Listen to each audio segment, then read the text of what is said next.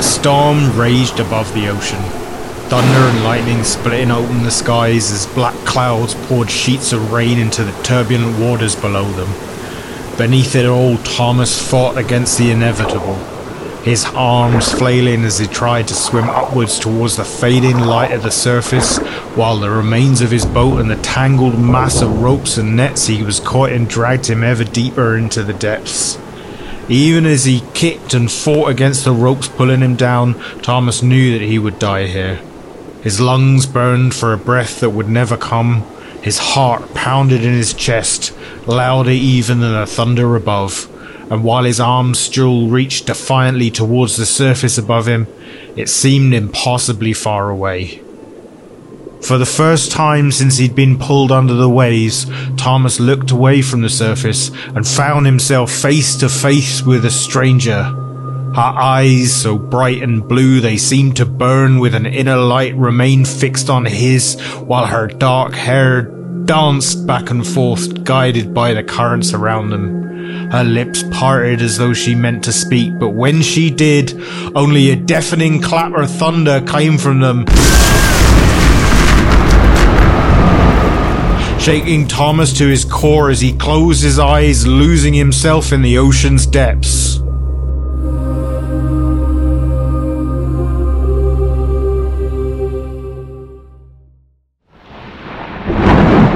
Another clap of thunder roused Thomas.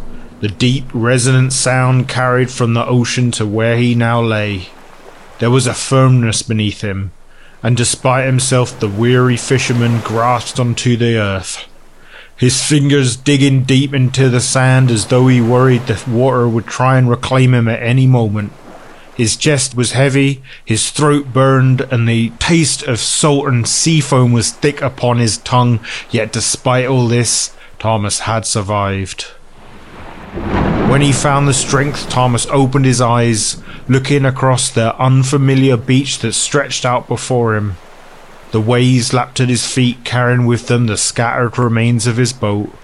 The water littered with splintered planks of wood and tangled masses of rope and netting. The worst of the storm had passed, the low rumble of thunder growing fainter and more distant each time they reached his ears, but still the sky was concealed by a thick layer of clouds, leaving the landscape muted and fainted by the faint grey light of the sky. Gods above, thank you. His voice was strained and weak, but Thomas hoped whichever power had saved him could hear his thanks. He slowly pushed himself up, standing on unsteady legs, one of his boots missing, likely claimed by the waters before he'd washed ashore.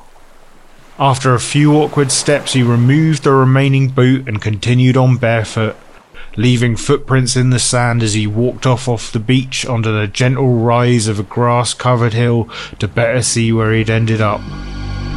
From this elevation he could see the slight bend of the tree-littered shoreline, the dark waters encircling the land as far as he could see, though despite a lifetime spent on the ocean, he knew of no islands within even a day's travel of where he'd been fishing.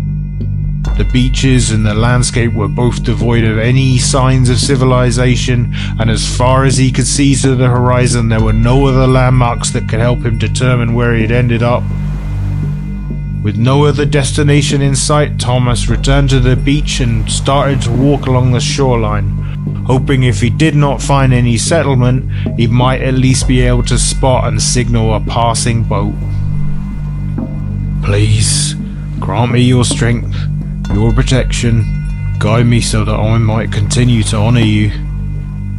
The muted light of the grey skies dimmed to black as night descended, and as it did, Thomas became aware of a low rumbling in the distance, too faint and regular to be thunder, and while he could not determine its source, he prayed it would offer him some relief from the cold, hunger and thirst that plagued him. The sound became Thomas's constant companion as he walked on, weak and weary, until a new sight set his hopes soaring. In the distance, the uniform black of the cloudy night sky was broken by a pale glow just behind a slight rise in the landscape on what he assumed to be the far side of the island, and the low rumbling sound resolved itself into the pounding rhythm of drums, joined occasionally by a cry or cheer of voices. Thomas continued on, his feet carrying him forward until he could see an orange glow of a bonfire, its light waxing and waning as shadows circled around it. There was a voice of worry in the back of the fisherman's head as he drew close enough to make out the figures dancing in a circle around the flames, their shadows sent streaking along the beach as they did. But despite the danger of the unknown, Thomas knew that this was his best chance of survival. When he reached the end of the light thrown out by the flickering flames, Thomas stopped, raising a hand in greeting as he called out to the group. "Hello? May I join you and your fire?" Some of the gathered crowd turned their head to look in his direction, but none of them stopped their movements, continuing to dance and spin around the fire at their center. "I am lost and weary, and ask only for a place to rest if you would have me." Most of the dancers moved to a wild, almost uncoordinated motion, as they must have been doing for at least an hour or more as he approached, while others crawled and dragged themselves around the sand, seemingly exhausted but unwilling to abandon the circle. Many in the group were dressed in faded and worn trousers and tunics similar to Thomas, while others seemed to wear clothing reminiscent of places and cultures the fishermen had only seen in drawings. As Thomas lingered a short distance away, his eyes followed the men and women as they danced until his gaze fell upon a bearded man, perhaps 10 years his senior. Thomas watched him dance and leap around the bonfire, and when the figure's face was illuminated, Thomas recognized him at once. The sudden recognition overcoming his unease, allowing the fisherman to approach right to the edge of the outermost ring of the dancing figures as he waited for the familiar face to draw near again. Martos? Martos Crane? It is you! We thought you were dead. It's been years now. Where have you been?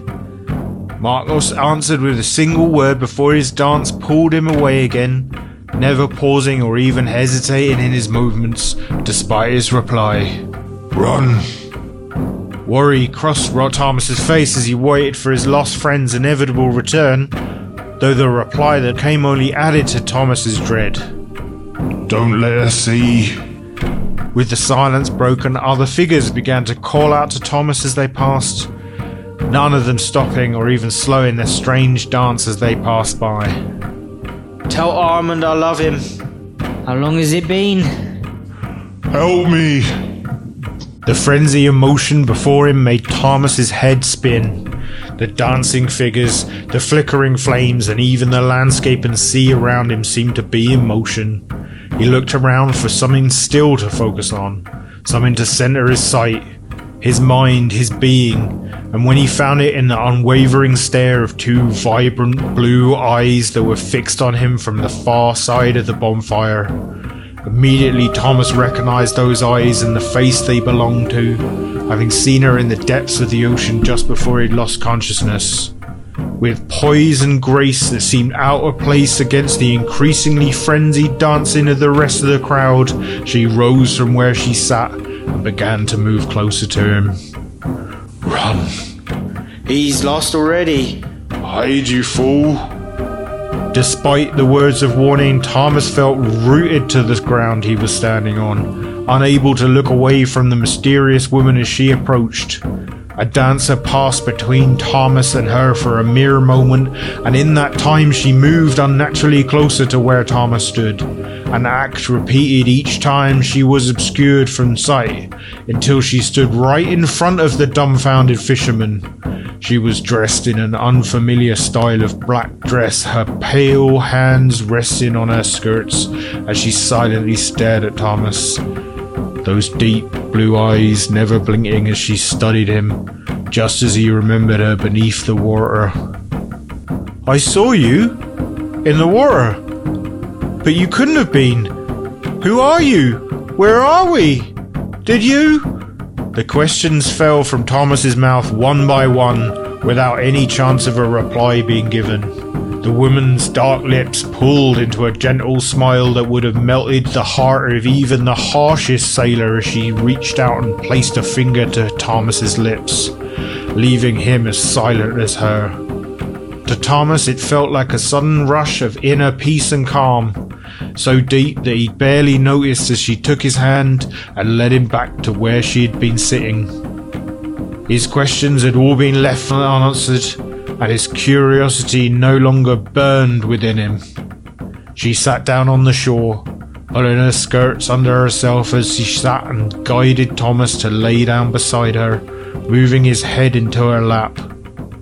He could hear the steady rhythm of the drums, the sounds of the waves crashing and retreating on the shore, and the cries of the dancers, and the erratic footfalls of their dance as they circled the fire.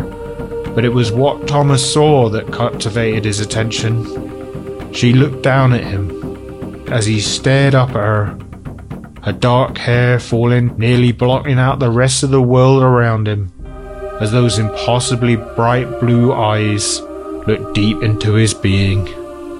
Her lips parted, and for a moment Thomas expected the deafening sound of thunder to spill from them, but instead, in a soft voice, the stranger finally spoke.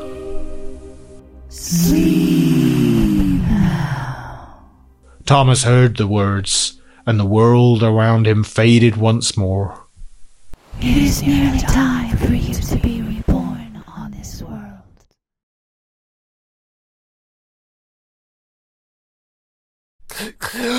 It was impossible to tell how long Thomas had slept, but when he opened his eyes, the sky above him was just as grey as it had been when he last woke on the beach, the clouds above him thick with rain that threatened to fall at any moment. Thomas lay there for a time, staring up at the sky, listening to the waves upon the shore, still feeling that sense of peace and relaxation. He watched the black clouds inch their way across the sky while the waves lapped at the shore, minutes passing before the fisherman realized there was no other sound or movements around him. Sitting up with a start, Thomas looked to the smouldering remains of the bonfire, a tendril of smoke lazily reaching up to the sky above it before it was caught by the wind and dispersed into nothingness. Around the remains of the fire, all of the dancers still formed the circle that they had the night before, though now they all lay still and silent in the sand. Thomas slowly pushed himself up to his feet as he searched for Marcos, stepping through the sand and the still, sleeping figures of the dancers as quietly as he could. He approached the familiar form of his lost friend. "Marcos," Thomas whispered as he reached out with one hand to shake the face-down figure. As soon as his fingers met the body before him, Thomas knew that something was wrong. Marcos was ice cold, the sleeve of his shirt soaked in seawater. Grasping onto the still form of his former friend, Thomas rolled him over and recoiled in horror at the blue, bloated face of the drowned man that stared back at him with lifeless eyes. Everywhere he looked, Thomas found the same signs of death written on the faces of the dancers around him. All those that work on the waters owe their lives to it. Isn't that what your people say? It was her voice that spoke behind Thomas, the steady footfalls in the sand growing ever closer as she approached, accompanied by a new sound, the sickening snap and pop of bones, tendons and joints as they separated and reassembled themselves. With dread growing in the pit of his stomach, Thomas turned to face the woman. As she passed through the ring of lifeless figures and came to stand on the remains of the fire, the bodies around her twitched and jerked, their eyelids open, and the pale, milky, white eyes of the drowned dead looked up upon her. In the sand behind Thomas, Marcos moved as well, the drowned man digging his fingers into the sand to drag himself to the center of the circle, along with all the others. The dead were all drawn to her, crawling, rolling, or wriggling closer to her, Inch by inch, their limbs bent in unnatural angles, the movement of their joints and bodies filling the air with sickening cracks and pops as their limbs pulled themselves into unnatural arrangements. Each new sound was worse than the last as the weakest of the figures slapped their hands against the ground and kicked their legs to lurch forward to where she now stood. The cavalcade of flesh and bone piling up around her, forming a mass of bloated bodies that finally obscured her from sight. Thomas watched in horror as the figures began to interlace their arms and legs, grasping at one another, squeezing their forms into unnatural shapes so tightly packed together that it became impossible to tell where one form began and another ended. Frozen with fear, the fisherman could do nothing but watch as that monstrosity formed itself before him, a sickening imitation of life formed by the 24 dead that had been dancing around the flames the night before. The likeness of an arm reached out from the mass, the hands and feet of those forming it grasping the sand like a massive claw to pull the whole mass forward, towards where Thomas stood. Countless milky white eyes fixed on him as they approached. The sight was all that Thomas could take, and he began to run. All those who were wise of their lives to it. Behind him, 24 voices all spoke at once, some crying, some screaming, but all of them guided by the dulcet tones of her soft feminine voice from its core. We come to take what is owed us. Thomas felt the mass of bodies closing in on him, faster than he could imagine, but he did not dare look back at it. A pair of arms reached out, grasping at his legs, while another took hold of his shoulders, their fingers digging into his flesh as a pair of legs wrapped around his waist, lifting him from the sand.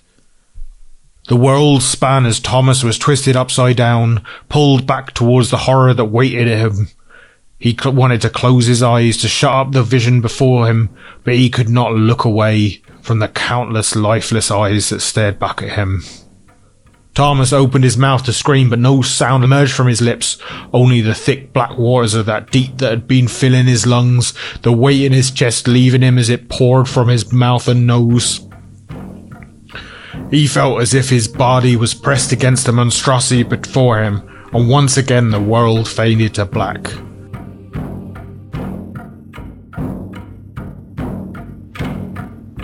A heavy rain descended on them, leaving the bonfire hissing and spluttering as the congregation danced around it as it had every night. A storm raged over the sea. Thomas's body was twisted and pulled as though he was still caught in the ocean currents, and try as he might, he could not stop himself from being pulled along by its strength. He circled around the fire, feeling the cold stare of those blue eyes on his back as she sat and watched her faithful dance and twist like puppets on her strings. How long has it been since he became hers? How many nights had he spent tirelessly dancing around the flames while she watched on, silent, cold and unknowable? He had seen the oldest and weakest of the congregation fall. Those that were unable to dance were returned to the sea or given drums to drive the group into their frenzy. As he passed the far end of the bonfire, Thomas's eyes locked with hers, feeling her cold, impassive stare on him for barely a moment before she turned and looked towards the horizon. Thomas craned his neck to follow her gaze, and as he danced, catching sight of a lone ship struggling against the current as he had before, its lone occupant fighting for his life as his boat danced for her, just as Thomas and all the others did.